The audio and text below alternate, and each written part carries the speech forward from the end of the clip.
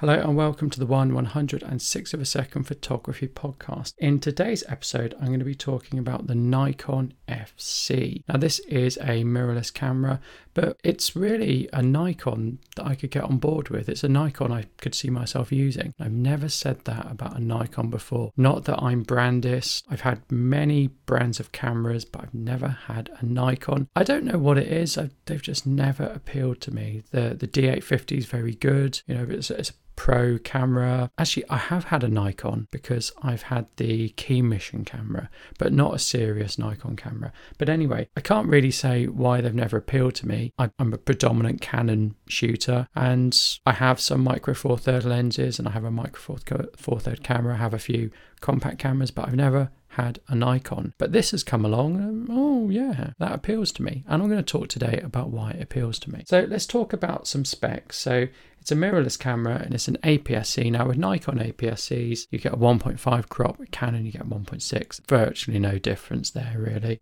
So it's just a nice mirrorless camera. But I think really what sets it apart is it's got all the controls on the outside. It looks very much like a Fuji camera. It's an interchangeable lens camera, but you get all your dials. You get an ISO dial, you get a shutter speed dial, you get an aperture dial. It even has a little LCD that shows you what aperture you're on. So it looks very retro styled. It has all the dials on the outside. It's very much like Fuji cameras, very much looks like the X100 series of cameras from Fuji. So it looks good, and it's about £900, and other stats are it's got 11 frames per second, it shoots RAW. In terms of shutter speed, it goes from 1/4000th of a second all the way up to 30 seconds, pretty standard.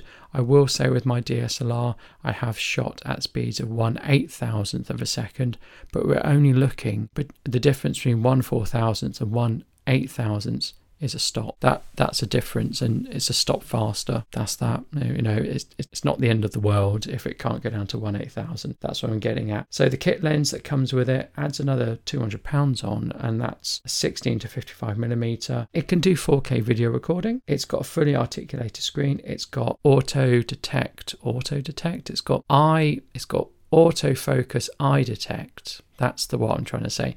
And it also works with animal. So the autofocus works with animal. Don't have any animals. I don't do any animal shooting, so I'm okay there. And such a mouthful. And the eye auto detect also works in video. It's like a limerick, that. It's like a tongue twister. So I'm trying to say that. Has a mic input jack, but it doesn't have a headphone jack. And that's it. But it's, like I say, it's the only Nikon I've looked at and thought, oh, that looks quite good. Oh, I'm quite interested in that. And really, I'm interested in it because it's small, it's light, and it's got the dials on the outside. That's what appeals to me, the retro look and the dials on the outside. It's a perfectly serviceable camera. Thinking about it, you know, I've got Canon lenses, so I'd have to go and buy new lenses. It can take the Nikon full frame or the Nikon DX, which is the same as the EFS S lenses you get with APS-C Canon DSLRs. So yeah, I'd have to go and buy new lenses to use it properly. But I do wonder, am I better off getting the Canon EOS RP or maybe a Canon EOS R?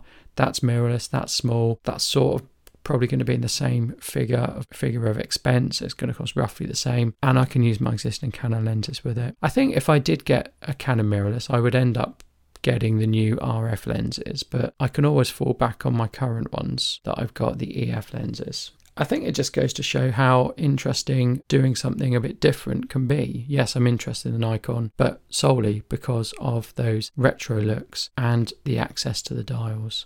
And I just thought it was an interesting thing that's what has made me interested in it, nothing else.